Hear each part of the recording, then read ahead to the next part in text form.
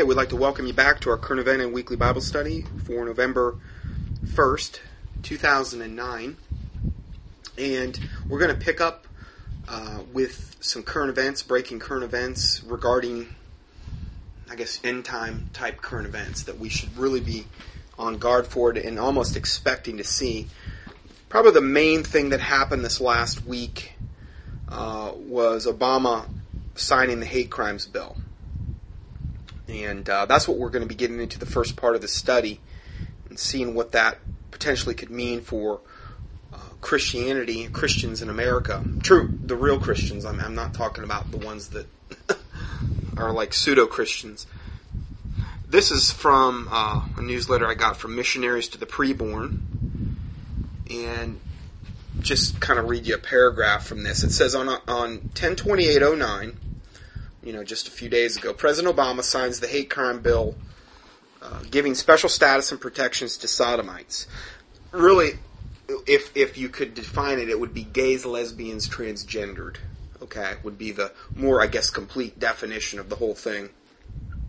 This attack is an attack upon the Word of God and Christianity. Now, I'm going to show you why it's an attack on the Word of God primarily. Because the Word of God is what we base our Christianity off of, right? I mean, that's, thy Word is a lamp unto my feet and a light unto my path. And the Word is the foundation of our faith. And if the foundations be destroyed, what can the righteous do? That's what the Bible says, Psalm 11:3. So, what they're trying to do is destroy our foundation in the Word of God. The Bible is clear that God judges nations which give themselves over to homosexuality. See Jude 7. That homosexuality is considered filthy conduct. 2 Peter 2, 6-7. That homosexuals will not inherit the kingdom of God. 1 Corinthians 6:9. That homosexuality is unnatural and shameful. Romans 1, 26 and 27. In fact, you could read a lot of Romans 1, and we will be reading some of that shortly here, where it talks about that.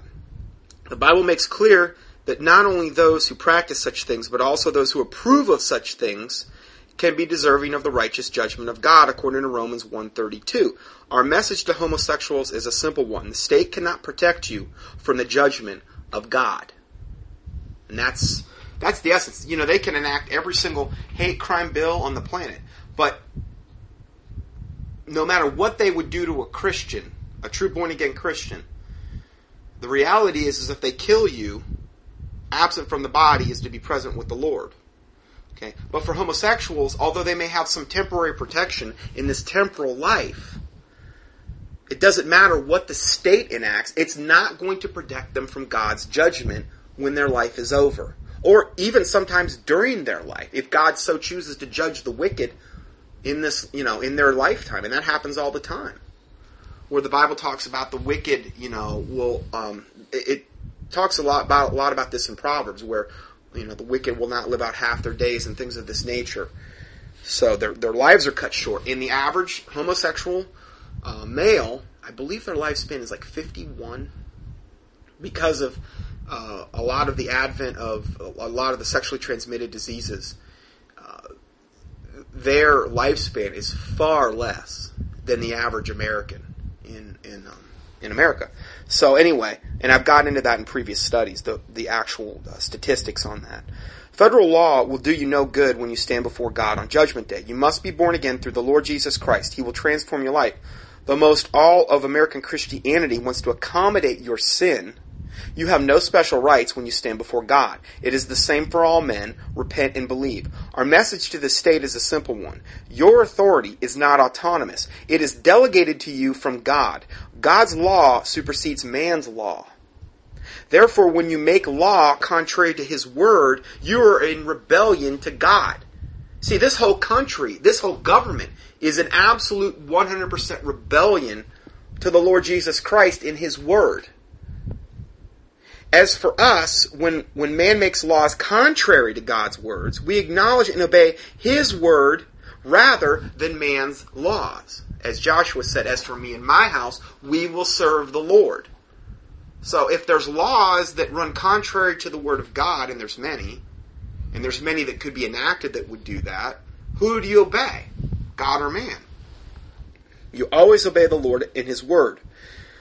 while civil magistrates in our nation have abandoned their God-given duty to be ministers for good. See, that's where it talks about in Romans 13. And I've done a whole teaching on Romans 13. You can access that in the keyword search box on sermonaudio.com/Dr. Dr. Scott Johnson. That portion of Scripture applies when the government is used as a minister for good. Okay? But see, the problem is now it's the exact opposite in America. Now they are a terror to good works, as the Bible talks about in Romans 13:3, thus perverting their God-given function.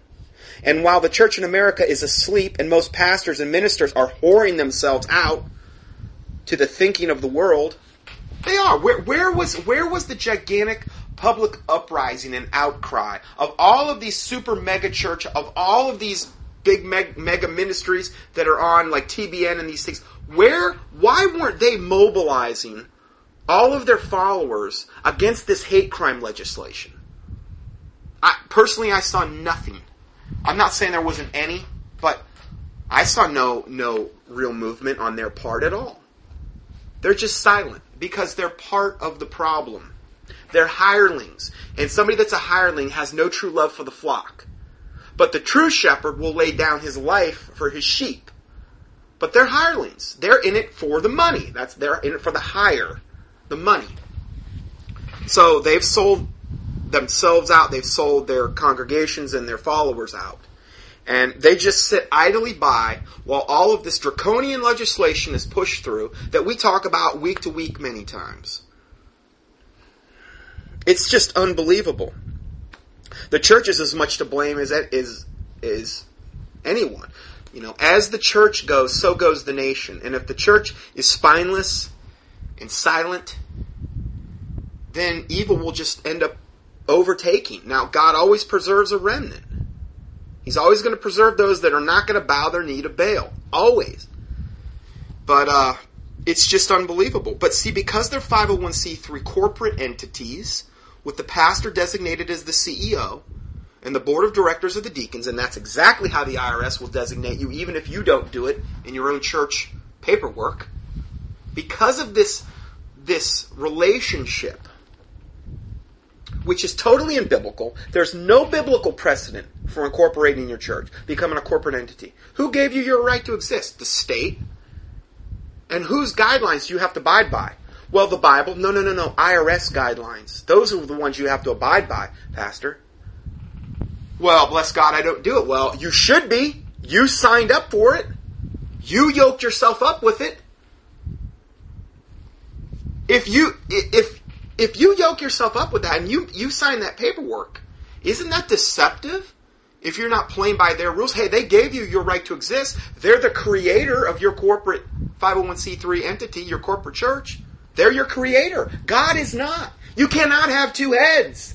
Anything with two heads is a monster. You can't bow your knee to Baal and your knee to God. I'm not saying all 501c3 pastors are evil, or that they even know, or have ever been even educated on this. But that's why the Bible says in Hosea 4:6 that my children are destroyed for lack of knowledge. One of them, you could go on and on and on. You have no idea what's happening to you on a spiritual level when you take on a 501c3 status as well. You're yoking yourself up with the government, who we know is absolutely, hopefully we've proven that in all the previous studies, is totally after genocide, totally after creating depopulating the planet, creating a slave class and a class of elites, totally wiping out the middle class of America, creating a bunch of dumbed down, sickly, feminized men in particular. We're going to talk about that in a little bit as well, how they're doing that. It's just unbelievable. I just don't see the backbone. I don't see the backbone. I don't see... It's really sad. It's just unbelievable is what it really is. But I believe a lot of this started when people, number one, started getting away from the Word of God and using these false versions. When did that start really happening in earnest? 1881, when the Revised Version of Westcott and Hort, who were two high-level occultists who were buddies with people like Charles Darwin and people of that nature. They had a club called the Ghostly Guild and the Hermes Club where they got together and did seances. These are the guys that translated the Revised Version, who translated it from two corrupt Catholic manuscripts, the Sinaiticus and the Vaticanus, who were... These Catholic manuscripts contradicted each other in so many places that whenever they contradicted, they just said, we'll just use the Vaticanus whenever it contradicts the Sinaiticus. The only reason they're the oldest manuscripts is because even the Catholic Church wouldn't touch them for hundreds and hundreds of years. So they say, the Sinaiticus or the Vaticanus, they're the older, better manuscripts. It's because nobody would touch them. They were corrupt. They even knew they were corrupt. Virtually all modern versions are translated from the Revised Version of 1881 that was translated from those two corrupt Catholic manuscripts that actually spawned from Alexandria, Egypt, originally.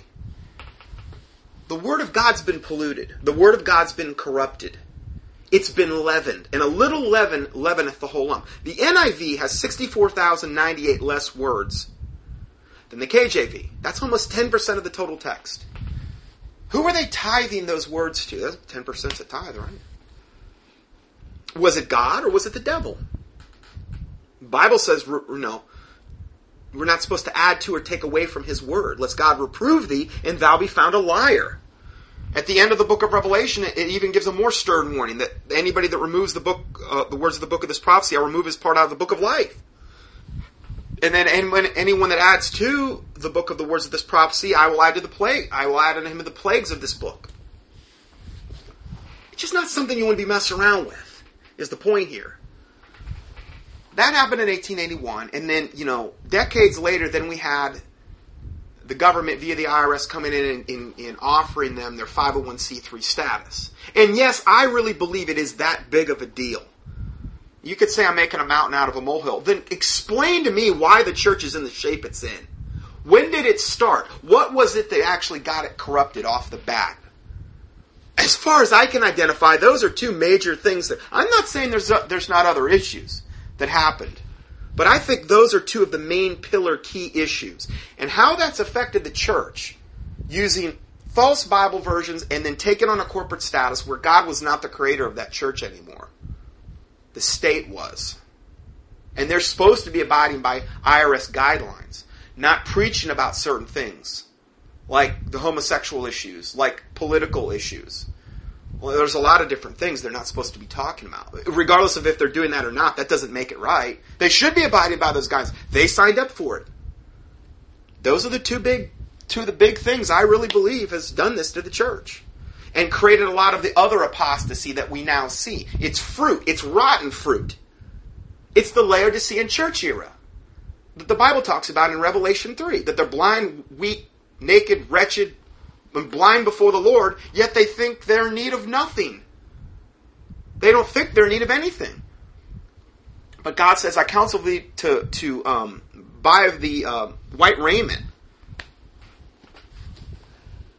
and eyesalve, that thou mayest see.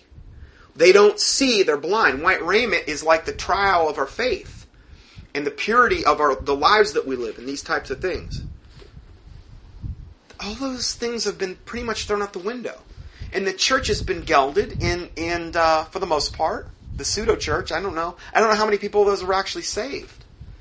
I do believe a certain amount of them will get woke up as things start to get worse and worse and worse. But most of them, I believe, have chosen their way. The Bible says, narrow be the way which leadeth to life eternal, and few there be that find it. Broad is the way which leadeth to destruction, and many there be that go thereat. As it was in the days of Noah, as it was in the days of Lot, so shall it be in the days of the coming of the Son of Man. Well, what do we have in today's day and age in America? We've got the gay, lesbian, transgender, bisexual, sodomite crowd taken over, having laws to justify their lifestyle. We've got baby killing that's been going on through abortion for decades and decades and decades. That innocent blood defiles the land. All of this behavior by the sodomites defiles the land. And as the land becomes more defiled, things get worse and worse and worse. It attracts more demons and devils and curses on the land. And people become more and more blinded. It's no wonder. That's just kind of in a nutshell. I just kind of surmise things a little bit in a nutshell. So if we go further, the hate crime laws have been used in other countries to silence and persecute Christians for declaring the truth of God's word regarding homosexuality. And though hate crime laws have been used in our own nation to silence and persecute Christians, and they've got a link here you can go to, we will not be silent. We will continue to declare the truth of our King's word as his faithful ambassadors. Amen. This is, this just happened this week. Obviously, this is the first thing I talked about. I'm not going to back off. I'm just not. I mean, I don't think any of us should.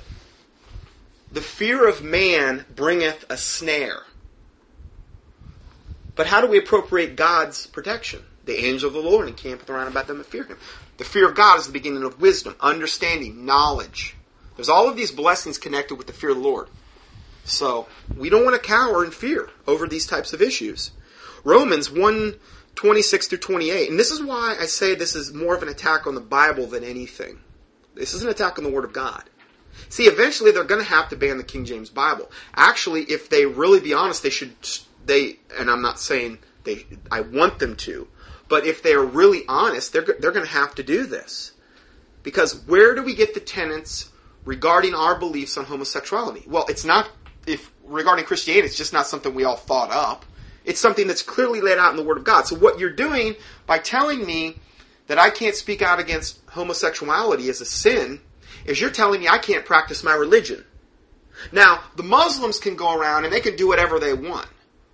They can spew all manner of hate and kill people and do this and do that. That's okay. But the Christians have to keep their mouths shut. Why is it just the Christians that are the ones being targeted? I wonder. Maybe because, all these things that are going against us are being motivated through the devil. They are of their father the devil, and of his works they will do. He is the father of lies. He was a liar from the beginning.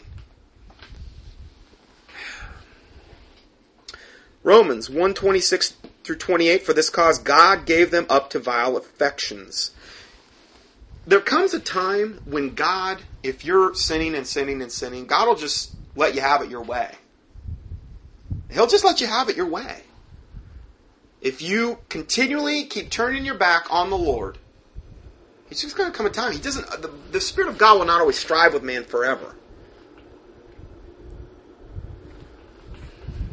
God gave them up to vile affections. He's the one that actually, just like in 2 Thessalonians chapter 2, where it says God, and this is regarding the end times, this is regarding the day and times we're essentially living in and moving into. God will send them strong delusion, that they will believe a lie, that they might all be damned who receive not the love of the truth. Now, this is a scary proposition for all of these people sitting in these mega churches and in these church ministries where sin is not really hardly talked about, and where they sit silent regarding these issues, where Christianity is being destroyed, and you could go on and on and on. God will send them strong delusion that they will believe a lie. Oh, the swine flu shots are good. Our government's here for our protection. They're a minister of good for our protection. No, they're not. No, they're not. Why would they enact these types of legislations if they were that? What they're doing is something the Bible says you shouldn't do. They're calling evil good and good evil. That's what they're doing. They're saying, Obama is saying, the sodomite movement, the gay, bisexual, transgender, whatever movement is good. And anything that opposes that is evil. Well, Obama, you're nothing more than a devil from the pit of hell. That's all you are. You are of your father, and of his works you will do. You're an agent of Satan.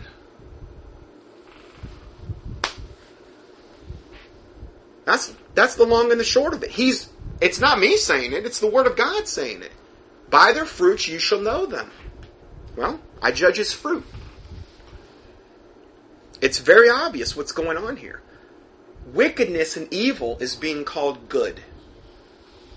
And when you look in the Bible, the two things that always brings about God's most severe judgment is the whole gay, homosexual, whatever movement, bisexual, transgender. That's what brings about God's most severe judgment, and child sacrifice. Both of which are going on and increasing in this country and in many places worldwide. God's judgment has to come. It has to come. The Bible says that in the latter times some shall depart from the faith, giving heed to seducing spirits and doctrines of devils, speaking lies and hypocrisy, and having their conscience seared with a hot iron. Well, many of the people in the church, their conscience has been seared with a hot iron. No matter what I would tell them, they're not moved. How could their conscience not be moved over these types of issues? Well, I just want to talk about Jesus' love. God's just the big guy in the sky. He loves me and He loves everyone, and He'll never do anything to... You're not reading the same Bible I'm reading. Yes, God is a God of love, but He has His limits. He has, there's also another side of God, which is judgment and righteousness and these types of things. We're going to be looking at more Bible verses regarding this. So back to this verse, Romans 1:26 through 28. For this cause God gave them up to vile affections, for even their women did change the natural use into that which is against nature. Again, they're women with women, lesbianism. And likewise also the men, leaving the natural use of the woman, burned in their lust one toward another. I don't understand that, but that's what the sodomite gay movement's all about. Men with men working that which is unseemly, and receiving in themselves the recompense of error, which was meet. That word meet means fit. It was fitting. And even as they did not like to retain God in their knowledge, of course they don't. They don't want to think about God. God gave them over to a reprobate mind. See, God's the one that ultimately does it. He ultimately permits it to happen. Like I said, you want to be a devil, God's not going to kick the door down to your heart. God gave them over. It's like having your conscience seared with a hot iron. God gives them over to a reprobate mind, to do those things which are not convenient. And then verse 132, who knowing the judgment of God, see the sodomites, just for example, know the judgment of God deep down, that they which commit such things are worthy of death, not only do the same, but have pleasure in them that do them. Why? Because misery loves company. Hey, we're all doing it. We all need to have specially protected laws to guard our despicable, nasty behavior.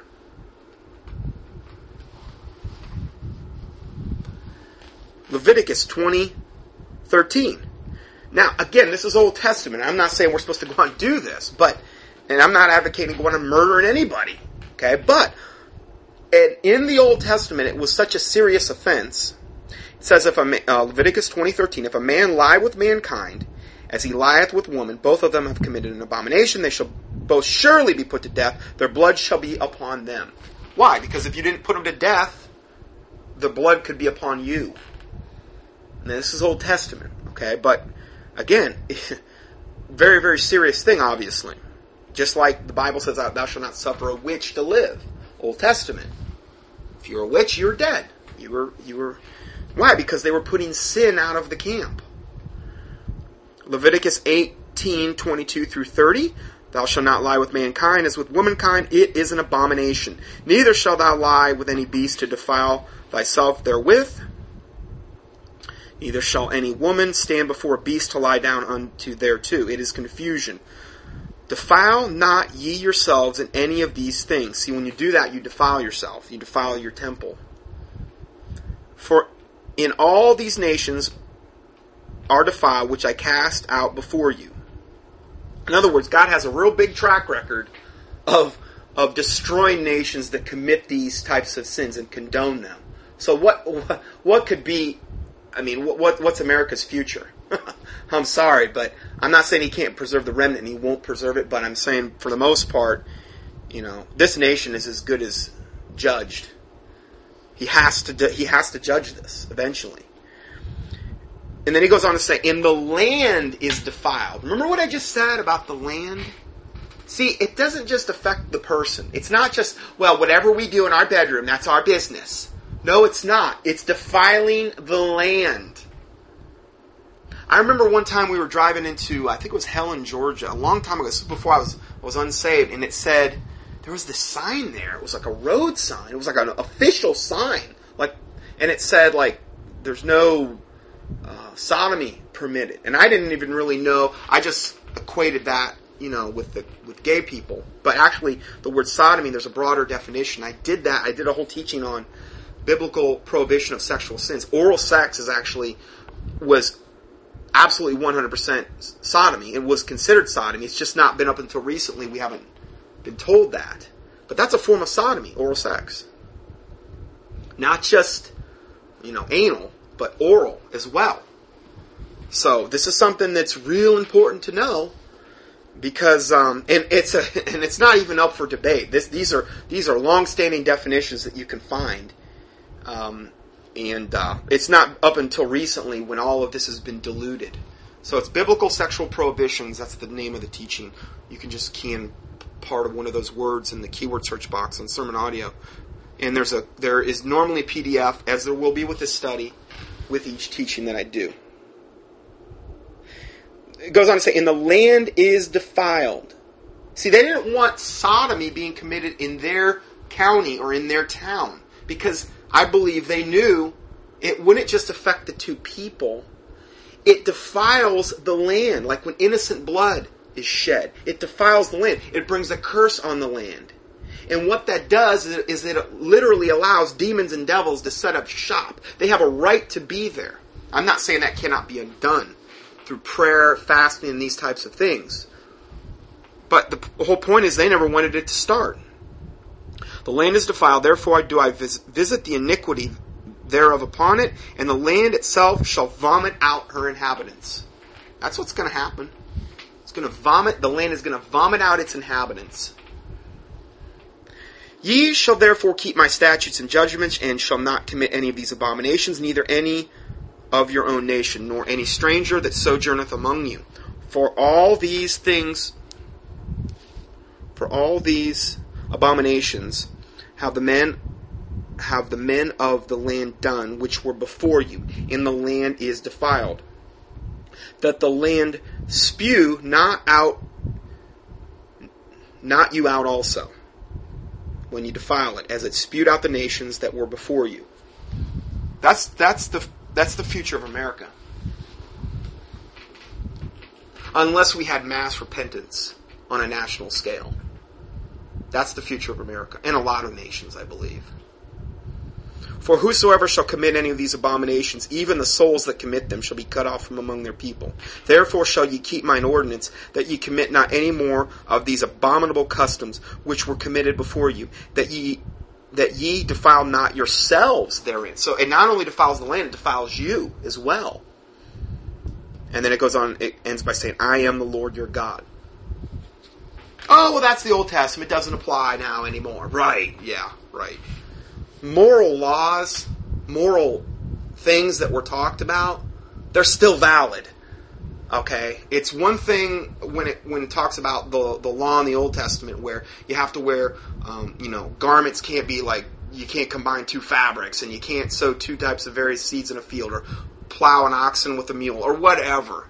These types of things. I'm not saying there's not wisdom in those things. I'm not saying there's not wisdom in like the Levitical dietary guidelines. I did a whole teaching on that as well. There's wisdom, and there's reasons that those were said, but they're not so much moral laws as these are moral things. Okay, so anyway, let's go further. This is from Cutting Edge. President Obama has just propelled America into the new Sodom. President Obama signed the hate crimes bill into national law yesterday, creating a watershed event in the Illuminati persecution plan for genuine Christians. America will never be the same again, and God's physical judgment is now set in stone. This is from the Washington Post.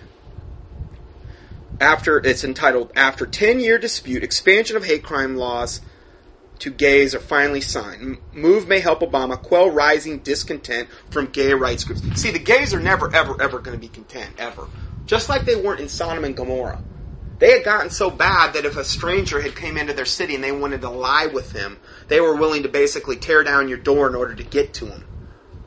Isn't that what happened a lot in the angels? Yeah. That's how bad, that is how flagrant, that is how demon-possessed they will become if you let them. It's demon possession, what we're talking about here. Demon possession. With homosexuality, gay, transgender, bi, whatever you want to call it. Demon possession. This is why they do what they do. Wednesday, President Obama signed the bill and then hosted a White House reception for gay activists and parents of the slain student, 21-year-old Matthew Shepard. What a joke that whole thing surrounding that. He's like their poster child. It's a proven fact that homosexuals make up a gigantic percentage of pedophiles. Okay? Homosexual pedophiles in particular. It's a proven fact. It's like 30 to 33% are homosexuals. Yet homosexuals themselves are only like 2 to 3% of the population. If there weren't a demonic problem with that whole homosexual issue, why are there such a disproportionate amount of homosexuals that are pedophiles as well? And those are just the ones we know about. It's because it's demonic. Okay, but Matthew Shepard's their poster boy. So after more than a decade of opposition and delay, we passed inclusive hate crimes laws, legislation to help protect our citizens from violence based on what they look like. Yeah, like there's true born-again Christians out there going and beating up gay people. When does that ever happen? I'm not saying gay people haven't been beat up, but it's not the true born-again Bible-believing Christians that are going out there doing it. I mean, if you got somebody like in the Ku Klux Klan or somebody doing it, I mean, my word, they're in a cult anyway. How can you broad brush Christianity? But they love to do that. They just love to lump us in and blame it on the Christians. They've passed inclusive hate crimes legislation to protect the citizens from violence based on what they look like, who they love. No, it should be who they lust.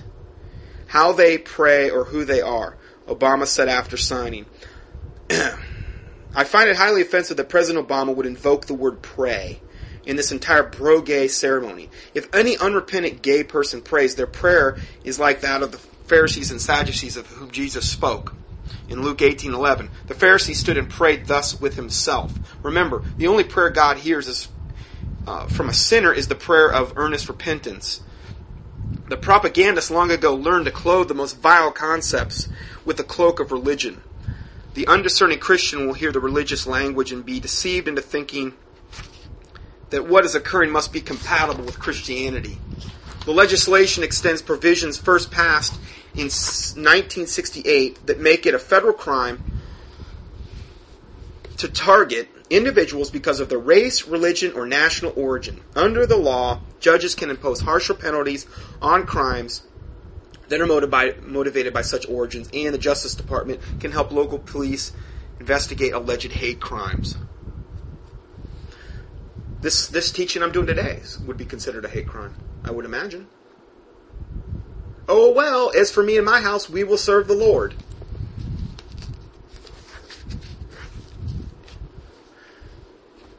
The next segment reports the official tally of the number of hate crimes reported each year in America. A number I do not believe for 1 second. As my daddy used to say, figures don't lie, but liars figure. Truer words are hard to come by these days, particularly words that fit the situation so appropriately. Remember, the lesbian, gay, transgender, bisexual hate crimes legislation was near and dear to President Obama. He was not a passive bystander, but an active promoter of the bill. I think that obviously there's a great deal of impatience and frustration within our community. Not just related to the last 10 months, but the last 10 years. Oh, these poor gay people. They've got it so rough. They really do. This quote I just read is from Joe Solomonese, president of the district-based Gay Human Rights Campaign, which has worked for years on the issue.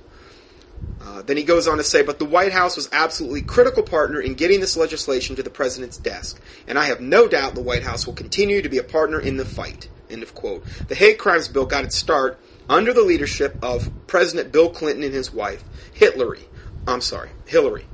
However, the legislation was shelved because opposition was so intense. Plus, Bill had another agenda to which he felt he must turn his attention and his resources. But now, 1 decade later, American values and attitudes toward all forms of homosexuality has changed so very much that the Democrats this time around made the legislation a top priority. As the next news story illustrates, the hate crimes law is nothing more, nothing less than a declaration of war against Jesus Christ and His Word and His followers. This is from CNS News. Boer is just plain wrong for Democrats to attach a hate crimes measure to a defense authorization bill. This is classic. This is what they always end up doing. Attaching something like this to something that's totally non-related and should be totally separate. But again, where was the outcry of the church? I mean, there was, I know Ted Pike and there was, I know some others, like Cutting Edge and these, but where was the church for the most part? Well, I think they're showing that they're not the church. They're not standing up for righteousness. They're not standing up for truth. They're standing up for political correctness. They don't want to step on any toes. Well, they're not even supposed to be commenting on these issues because they're 501c3 corporate entities. They're right to keep their mouth shut, right? Well, they're the ones that took that status. You know. It's no wonder they're silent for the most part. The bill defines a hate crime to be any felony of violence that is motivated by prejudice based on actual or perceived race, color, religion, national origin, gender, sexual orientation, gender identity, or disability of the victim, or is a violation of state, local, or tribal hate crime laws. The word perceived in this sentence is huge enough to drive an 18-wheeler truck through. What this language allows the government to do is single out persons they want to jail and arrange the same kind of, quote, show trial for which the Russian communists under Joseph Stalin made infamous. During the kind of trial, government prosecutors need not provide any evidence which would stand up under normal judicial scrutiny. Rather, they would make the accusation based upon the perception of the alleged victim and pass the guilty as charged verdict, which was guaranteed from the start. Lord Jesus Christ, rebuke these devils. Every one of them. And again, this is why I put up that teaching about Psalm 64. Hide me from the secret counsel of the wicked, from the insurrection of the workers of iniquity. That's how it starts out. You're asking God, and then you're asking God to judge wickedness. Or the wicked. Because if the wicked are going to remain wicked, and let's face it, 99.9% of them are, when God judges wickedness, always good things happen from a pure biblical scriptural standpoint. Pray that you be accounted worthy to escape all the things that are coming on the earth and stand before the Son of Man. He can hide you no matter what. Now we learn as fact, back to the article, now we learn as fact what we have suspected all along. The law criminalizes thought. See, it's never going to end. So you might as well just take your stand now. If you haven't, you might as well just take your stand now. Because now we've got thought being criminalized. You'll have to totally give yourself over and take the mark of the beast in order to appease the devil. That's the only thing that'll ever, and then that's your one-way ticket to hell in the lake of fire. You cannot take the mark of the beast and ever expect to get into heaven. It will not happen. The Bible's very clear. Well, Tim LaHaye's book said you could. It's just as long as you really didn't mean it. Well, who's your God? Tim LaHaye or the Bible? Where are you putting your trust in, I should say? Well, you might as well take your stand now. So, we're criminalizing thought now. Boer and the Republicans say the law criminalizes thinking someone may or may not have had during the commission of a crime. Punishment will now be based on a person's thoughts, not their actual behavior. All violent crimes should be prosecuted vigorously, no matter what the circumstances. What do we got here? Violent thought crimes now? Boer said Democrats' thought crimes legislation, however, places a higher value on some lives than others. The United States of America has just declared war on Christian values. The Bible upon which those values rest, and the genuine Christians who live their lives upholding these biblical values. The Illuminati, with President Obama leading the way, has just destroyed another large piece of the Christian foundation upon which the formerly great country was established. Well, that's debatable, but truly Jesus was correct when he predicted that one of the end-of-age prophecies would be to return to gay values. Luke 17, 28 through 30. Likewise also, as in the days of Lot, they did eat, they drank, they bought, they sold, they planted, they builded, but the same day that Lot went out of Sodom, it rained down fire and brimstone from heaven and destroyed them all. Now, who did it destroy? The Sodomites. Even thus, that's why they call it Sodom and Gomorrah. That's where the word sodomy ended up coming from. And I'm sure y'all figured that out. But so thus shall it be in the day when the Son of Man is revealed. Now, I'm not saying, that comment I just made about America, I'm not saying that America obviously has seen way, way incredibly better days and way, way more godly days. I'm just talking about some of the things with the founding of this country where everybody said it was so unbelievably puritanical, and we have all this evidence to prove that so many of the founding, quote, fathers were Freemasons and things of this nature. And yes, I understand Freemasonry wasn't exactly what it is today, but it was still wicked. It was still evil. They still had the same wicked symbols on their aprons, and they still did a lot of the same things that, even though they may not have thought it was a big deal, was a big deal in God's eyes. There is a way which seemeth right unto a man, but the end thereof are the ways of death. Proverbs 14:12 and 16:25. He who trusteth in his own heart is a fool. Proverbs 28:26. There is a way which seemeth right unto a man, but the end thereof are the ways of death. I already said that one, sorry. The heart is deceitful above all things and desperately wicked. Who can know it? Jeremiah 17:9. So, we just want to be real careful about that. God's physical annihilation of America is thus set in stone by the passage of this law.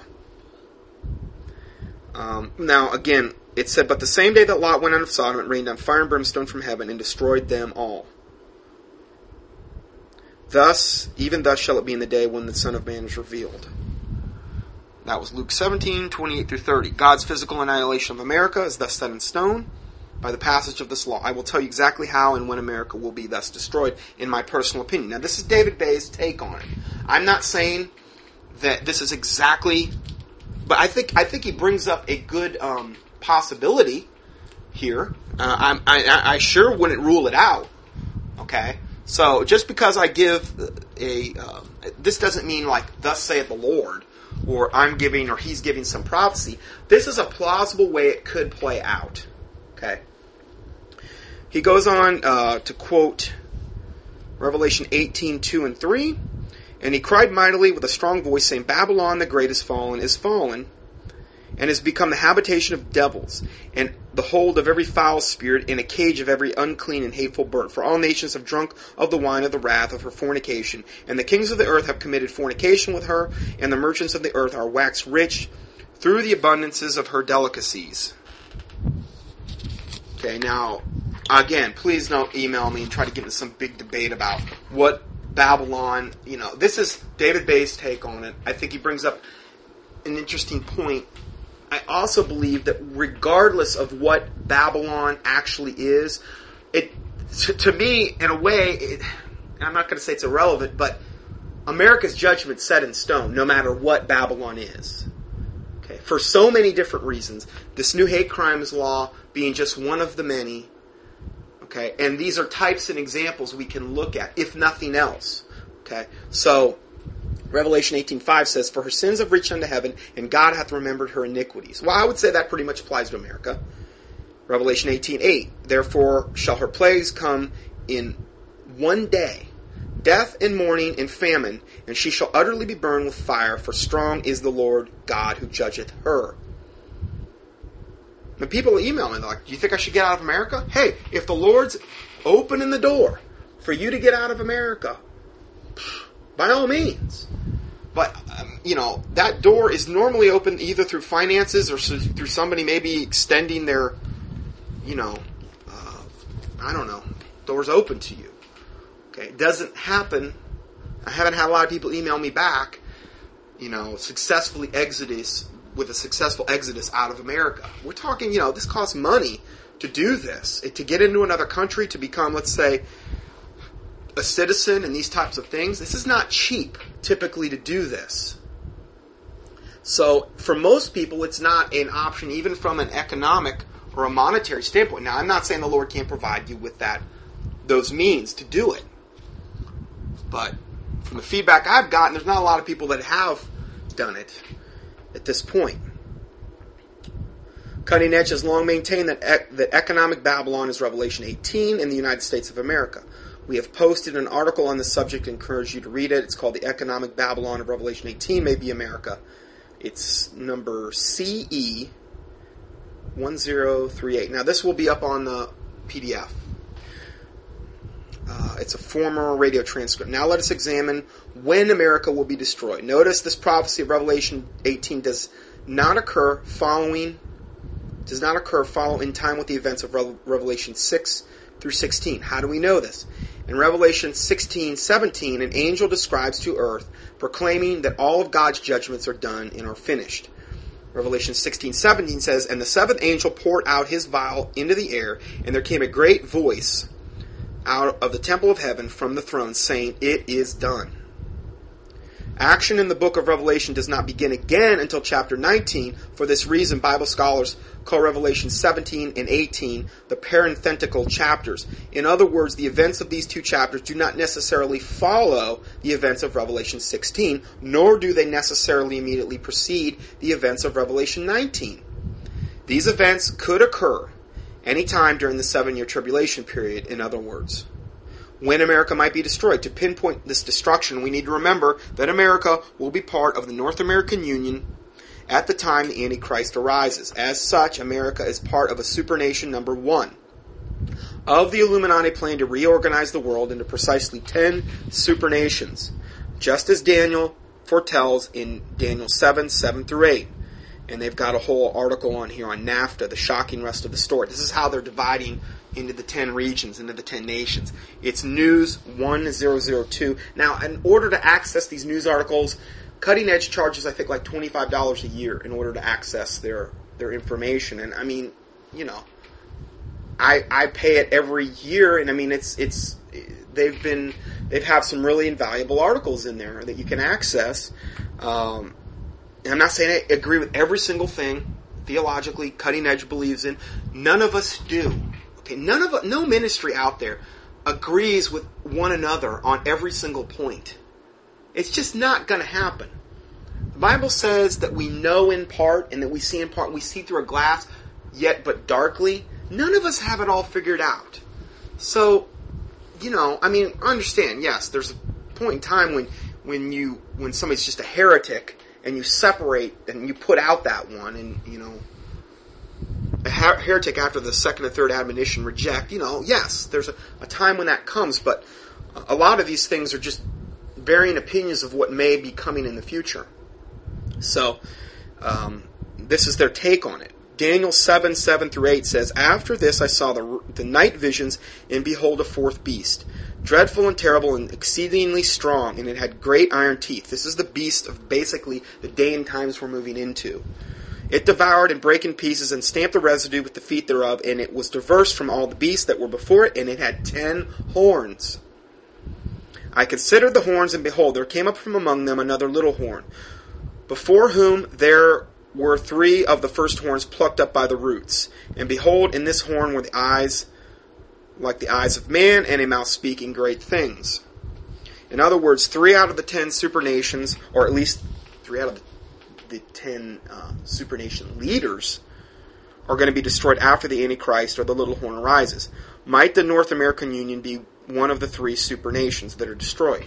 Again, it's real tough to be dogmatic. It's a theory, and it's a theory I think that bears looking at. Former Satanist Cisco Wheeler told me that her father, a middle-level Illuminati operative, told her repeatedly that she had only 12 days to get out of America once she saw the Antichrist had arisen in Israel, east of Jerusalem. On day 13 after the Antichrist had arisen, America was going to be totally destroyed by fire. Now, I never had heard that. Okay, but regardless of if you believe that or not, isn't it good to at least have that in your informational quiver? Bearing that possibly in mind? The Antichrist arises and he confirms the covenant with many nations for 7 years, as the Bible talks about in Daniel. Or it says a week, but in that case it's 7 years. And once you see that happen, because it's weird, because it says that in Revelation 18:8, therefore shall her plagues come in one day. Death, mourning, and famine, and she shall utterly be burned with fire. That's really weird, because it says that in Revelation 18:8 regarding this Babylon, economic Babylon, and former Satanist Cisco Wheeler, her father, mid-level Illuminati operative, told her repeatedly that she had only 12 days to get out of America once she saw the Antichrist had arisen in Israel, east of Jerusalem. On day 13, after the Antichrist had arisen, America was going to be totally destroyed by fire. Wow, by fire. That's totally lining up with what Revelation 18:8 says. So really food for thought here. Not only is the Illuminati planning to destroy by fire consistent with Scripture, but America has been uniquely associated with the number 13 all throughout her history. Since the Illuminati stopped the number of colonies at 13 until the Revolutionary War was concluded. That was from former Satanist Doc Marquis. He was a friend of mine. I haven't heard from him in years. But, I've talked to Doc on the phone several times. And last time I talked to him, he said that they tried to kill him so many times he had lost track. Because he was a generational Luciferian that came out of, high-level Illuminati. So, so going further, it says, while these understandings do not carry weight of prophetic scripture, I, David Bay, believe they're true. God will destroy America with fire shortly after the Antichrist arises, and President Obama will have a major role in sealing our national fate. If persecution of Christians breaks out before the Antichrist arises, and along the lines of the infamous hate crime bill, are you spiritually prepared? The next article is, and he has at the end here, are you prepared to go to prison? Well, really, are you prepared to die? Really? I mean, I'm just being flat out honest. Because, ultimately, that may be what we have to do. There were hundreds of thousands of martyrs before us, just in the Catholic Inquisition alone, that died. And I'm not saying the Lord Jesus Christ can't protect you. I'm not saying you should get down in the dumps and start saying, oh, woe is me, we're all going to die, and this and that. Remember, absent from the body is to be present with the Lord. If you are martyred, that's your door to heaven. And you're not going to have to worry about being martyred again. It's going to be one time. Whereas hell is eternal. The lake of fire is eternal. It's nothing compared to either. So, but again, I believe you always need to maintain the faith to believe, no matter how bad it gets, no matter how many people might turn their back on you, the Lord Jesus Christ is perfectly capable of protecting you and taking care of you. And that's why I started out today by quoting Psalm 91. That's why I've done teachings like Psalm 64. But see, if you don't ever do that, if you don't ever appropriate it, if you don't ever believe those scriptures can have meaning and be real in your life, how is God ever going to protect you? You lack the faith to believe that He can. You're limiting God by your lack of faith. And this is why the Bible says in Ephesians 6 to above all take up the shield of faith, wherewith you will be able to quench all the fiery darts of the wicked. Now there's all the other full armor of God as well. Very important stuff. And that we battle not against flesh and blood, but against princes and principalities and rulers of wickedness. See, this gay thing, this gay agenda, we're not battling gay people. We're battling the demons and devils and fallen angels and Satan himself that emanate and operate through his emissaries on this earth.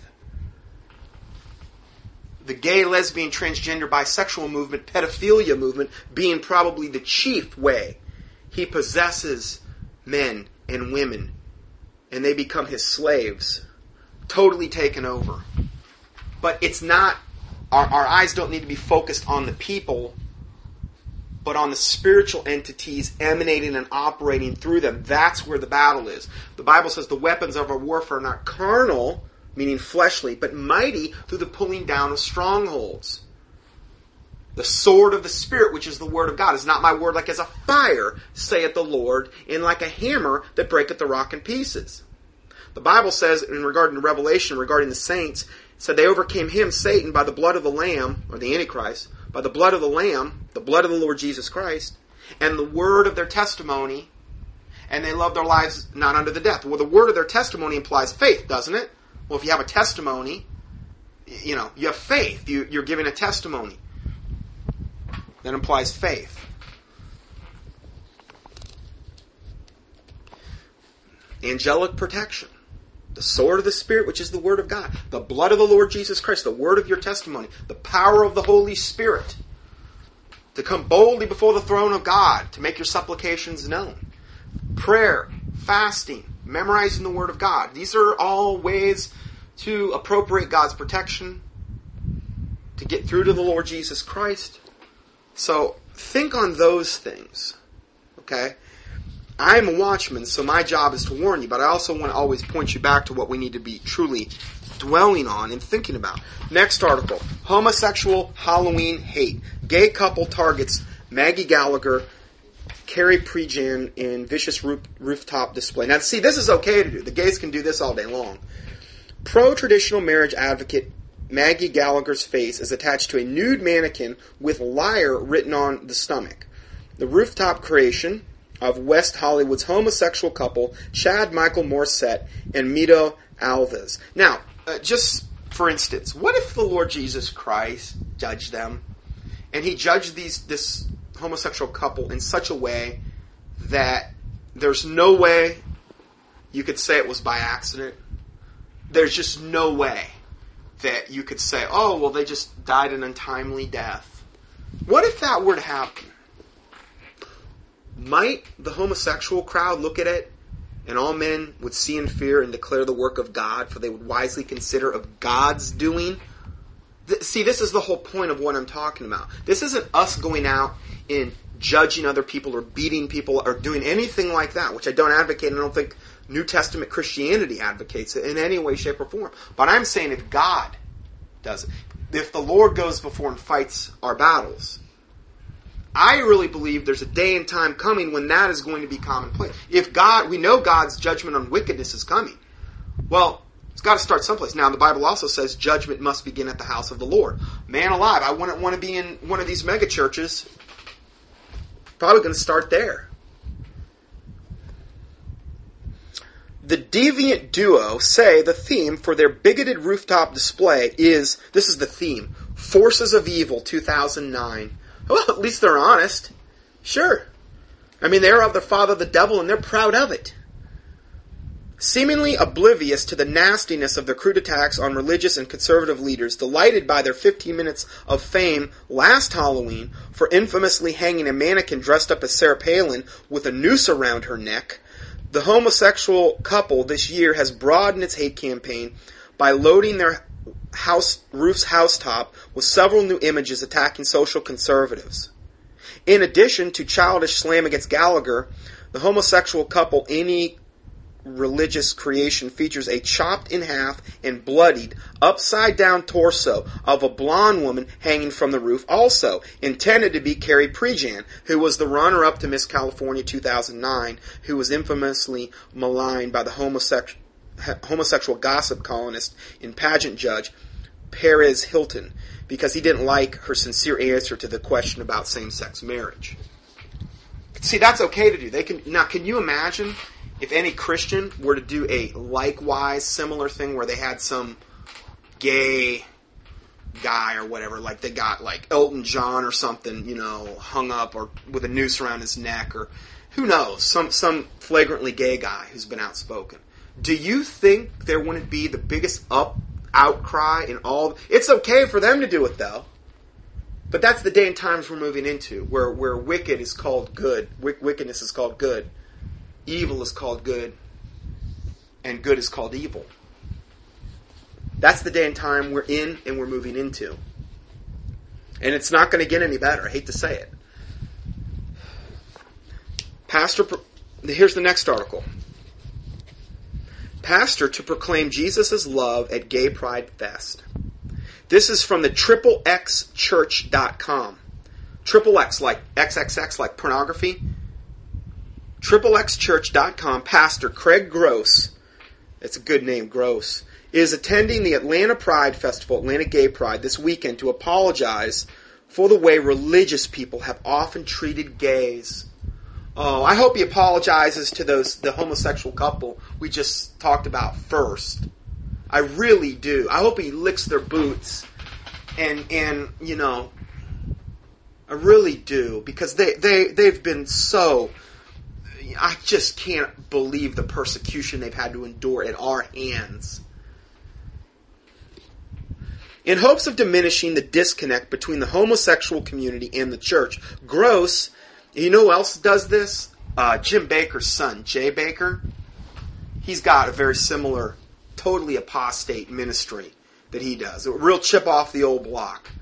You know, got tattoos all over him, totally demon-possessed looking. And he has a very, very similar, and I've done teachings on this, where they've had these gay outreaches to these mega churches, and Jay Bakker's been one of the main go-betweens. Well, he's of his father, the devil, and of his works he will do.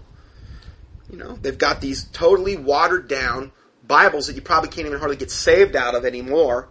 They've removed all references to anything like this out of them, the verses that I read. They've been either removed or totally changed, for the most part. And in their Bibles, they're like, well, there's nothing in here against gays. What are we doing? We need to reach out to them. We need to condone their sin because they can't help it. They were born that way, right?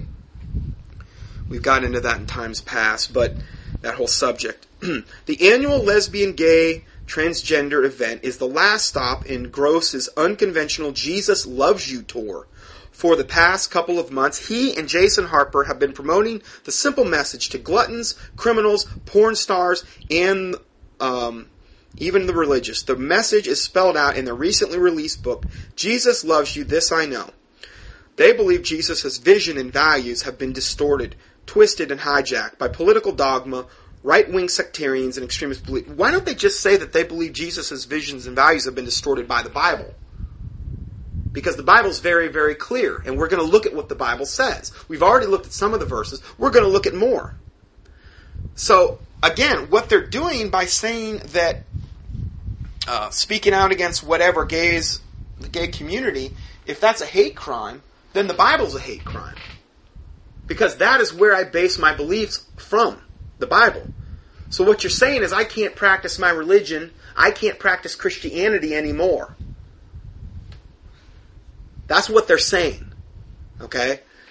So again, the devil is going to try to just pin us all in corners.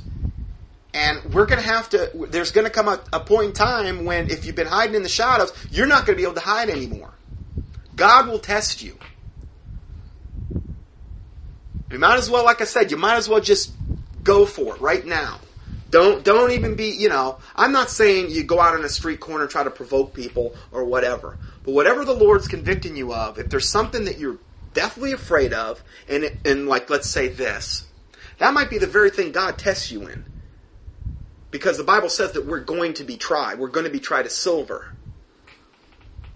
And when silver's tried, it's heated, so the dross can come out. Myself included. I'm not saying I've attained, or I'm Mr. Whatever. I'm speaking as much to myself as I am anyone else. I'm not holding you to a higher accountability than I would hold myself. So going further, Harper recently lamented to the worshipers of Capital Christian Center in Sacramento, California, that oftentimes people don't have a problem with Jesus. They have a problem with the people who have spoken on his behalf. No, they don't. If somebody's speaking on Jesus' behalf, his word is very clear. Well, let's look at what the Bible says regarding this subject.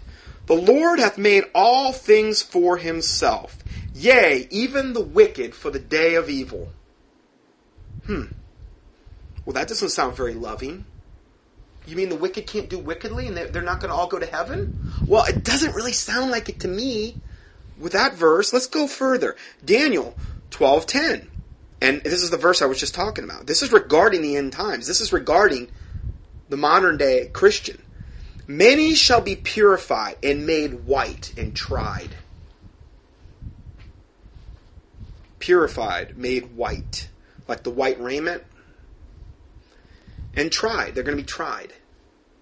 But the wicked shall do wickedly, and none of the wicked shall understand. The wicked are going to keep doing wickedly. There's nothing you can do about that.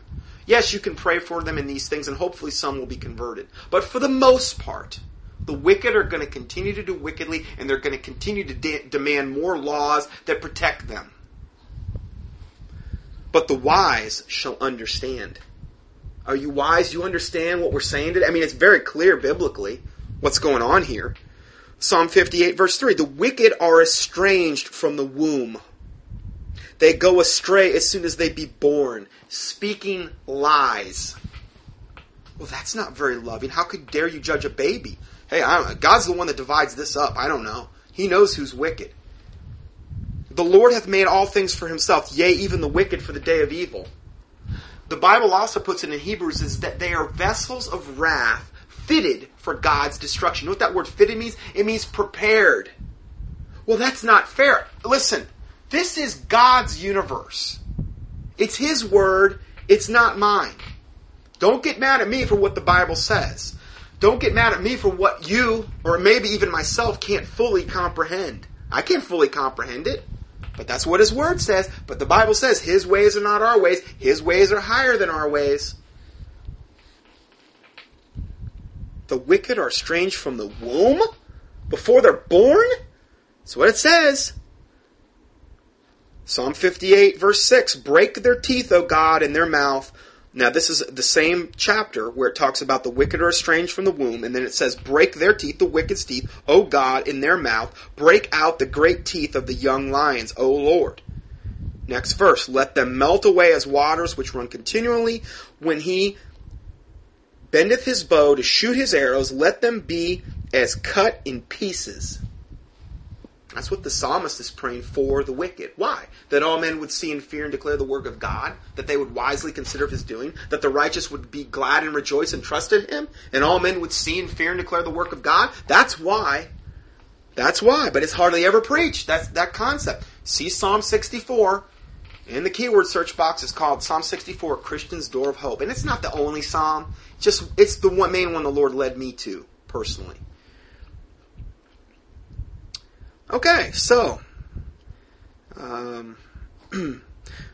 next verse, Psalm 58, verse 9. Before your pots can feel the thorns, shall He take them away, the wicked away, as a whirlwind, both living and in His wrath. The righteous shall rejoice when he see the vengeance. He shall wash his feet in the blood of the wicked. Oh, that's not loving. Huh? I think it's a type and a figure here, but yeah. That's what the Bible says. So that a man shall say, verily, there is a reward for the righteous. Verily, He is a God that judgeth in the earth. God's judgment always brings about, from a biblical standpoint, always brings about good things. Matthew 13:36. And this is Jesus talking here. Now remember, they said, Harper recently lamented to this church that oftentimes people don't have a problem with Jesus. They have a problem with the people who have spoken on His behalf. Well, let Jesus speak on His behalf then. Let's see what Jesus has to say. He says in Matthew 13:36, when Jesus sent the multitude away and went into the house, and His disciples came unto Him, saying, declare unto us the parable of the tares of the field. The tares of the field.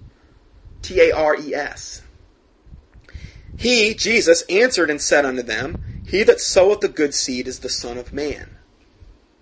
The field is the world, and the good seed are the children of the kingdom. But the tares are the children of the wicked one. They're literal people.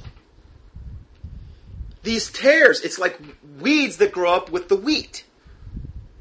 The good seed are the children of the kingdom. The tares are the children of the wicked one. Now, interestingly enough, Genesis 3:15, I've quoted this verse many times, regarding when God pronounces judgment on Eve and the serpent. It says, I will put enmity between thee, meaning the serpent, and the woman, and between thy seed and her seed. Two separate, distinct seed lines. Eve had a separate seed line than the serpent. It shall bruise thy head, and thou shalt bruise his heel. Notice it says it's thy seed. In the verse before it, it said the field is the world, and the good seed are the children of the kingdom. But the tares are the children of the wicked one. And then goes on in verse Matthew 13:39, the enemy that sowed them is the devil. What do you sow? You sow seeds, right? You sow seeds and they grow. So the enemy planted these seeds, the devil. The harvest is the end of the world, and the reapers are the angels. As therefore the tares are gathered and burned in the fire, so shall it be in the end of the world. The Son of Man shall send forth his angels, and they shall gather out of his kingdom all things that offend and them that do iniquity, and shall cast them into the furnace of fire, and there shall be wailing and gnashing of teeth. That's what it says, where it says the wicked are appointed to go. Well, that's not... I think I do have a problem with what Jesus says now. Well, that's, again, why I believe they're going to have to outlaw the King James Bible. Because I don't think that... you have to look at where... If people are out there and they're saying something from a biblical standpoint that the gays would say is a hate crime, where did they get that belief system? From the Word of God, particularly the King James Bible. The ones that are taking the stand are usually people that use the King James Bible. Because you're not going to come to these same conclusions using a watered-down version. Again, if you have any doubts on the King James Bible being the Word of God, just keep KJV in the search box on my homepage on sermonaudio.com/Dr. Scott Johnson, Dr. Scott Johnson, and I've done I don't know how many teachings on it. Okay, so along those lines, actually, you know what? I'm going to have to... I don't think I've got enough. I'm going to try to get through this next report because it does relate to this. Why boys are turning into girls. Here's something rather rotten from the state of Denmark. Its government yesterday unveiled official research showing that 2-year-old children are at risk for a bewildering array of gender-bending chemicals in such everyday items as waterproof clothes, rubber boots, bed linens, food, nappies, I don't know what that is, napkins maybe, sunscreen lotion, and moisturizing cream.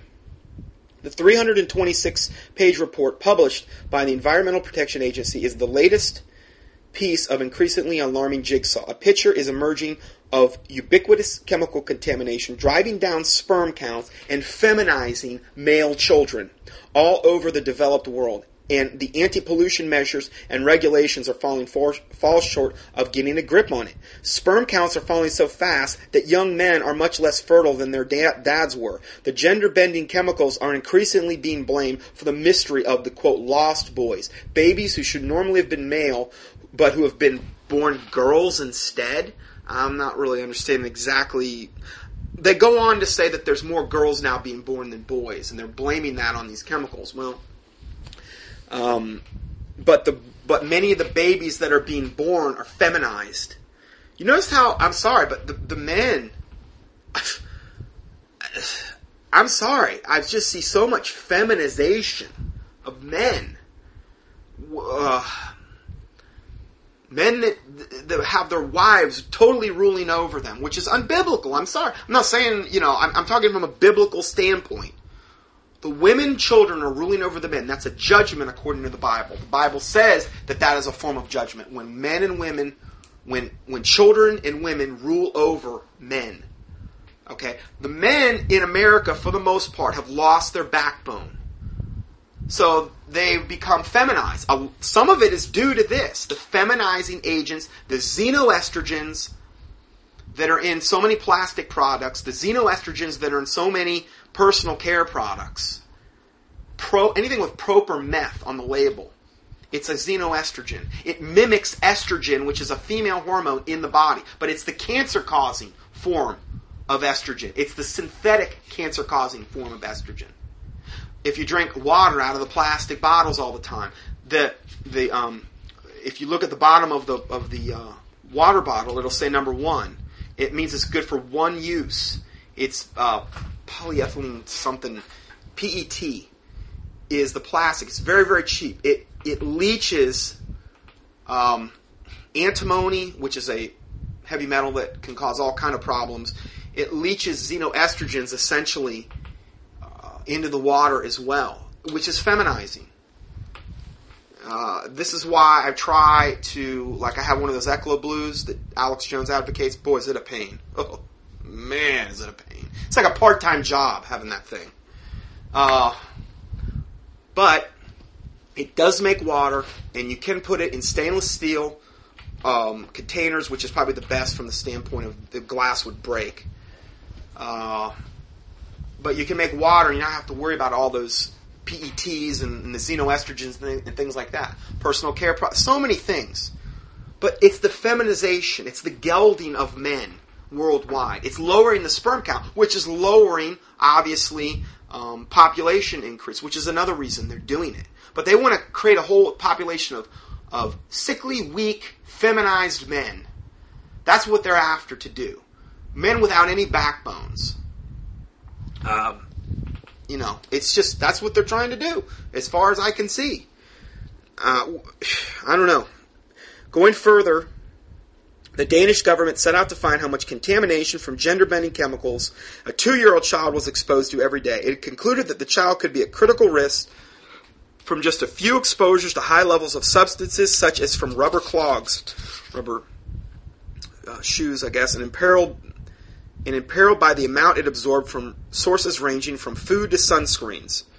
Sunscreens are terrible. I mean, just almost every personal care product you put on your skin has prop, meth, all kind of chemicals. Where do those chemicals go? Skin can absorb all that. It goes into your body. Your liver ultimately has to deal with that. Your liver is being bombarded, and your kidneys, but the liver is the chief site of where toxins and carcinogenic compounds are broke down in the body. And most of our livers are totally overwhelmed. Really should be doing almost ongoing detox of that. So, the results build on earlier studies. Oh, as far as detoxes go. Zeal I think, is a very good detox. It's a zeolite product that's come out. It's a sister product to that Bionade product I talked about earlier. You just key in Zeoheal, Zeoheal. You can get it on the internet. One of the product lines I use is called SP Cleanse. It cleanses all the systems of the body. Blood, lymph, liver, kidney, a little bit on bowel. That's a very good one, too, if you want to do an herbal capsule. Those are two very good ones. The SP Cleanse is by standard process. Anyway, let's go further. The results build on earlier studies showing British children have higher levels of gender-bending chemicals in their blood than their parents or grandparents. Indeed, World Wildlife Fund, which commissioned the older research, warned that the chemicals were so widespread that there is very little, if anything, individuals can do to prevent contamination of themselves and their families. This is why you really need to be doing ongoing detox. Because even if you're eating totally organic, you're going to get some exposure to this stuff. It's inevitable. I mean, chemtrail in the skies constantly. That's another thing, that you just walk outside, or the outgassing of the paints and the plastics in your car, in your house, in your carpets.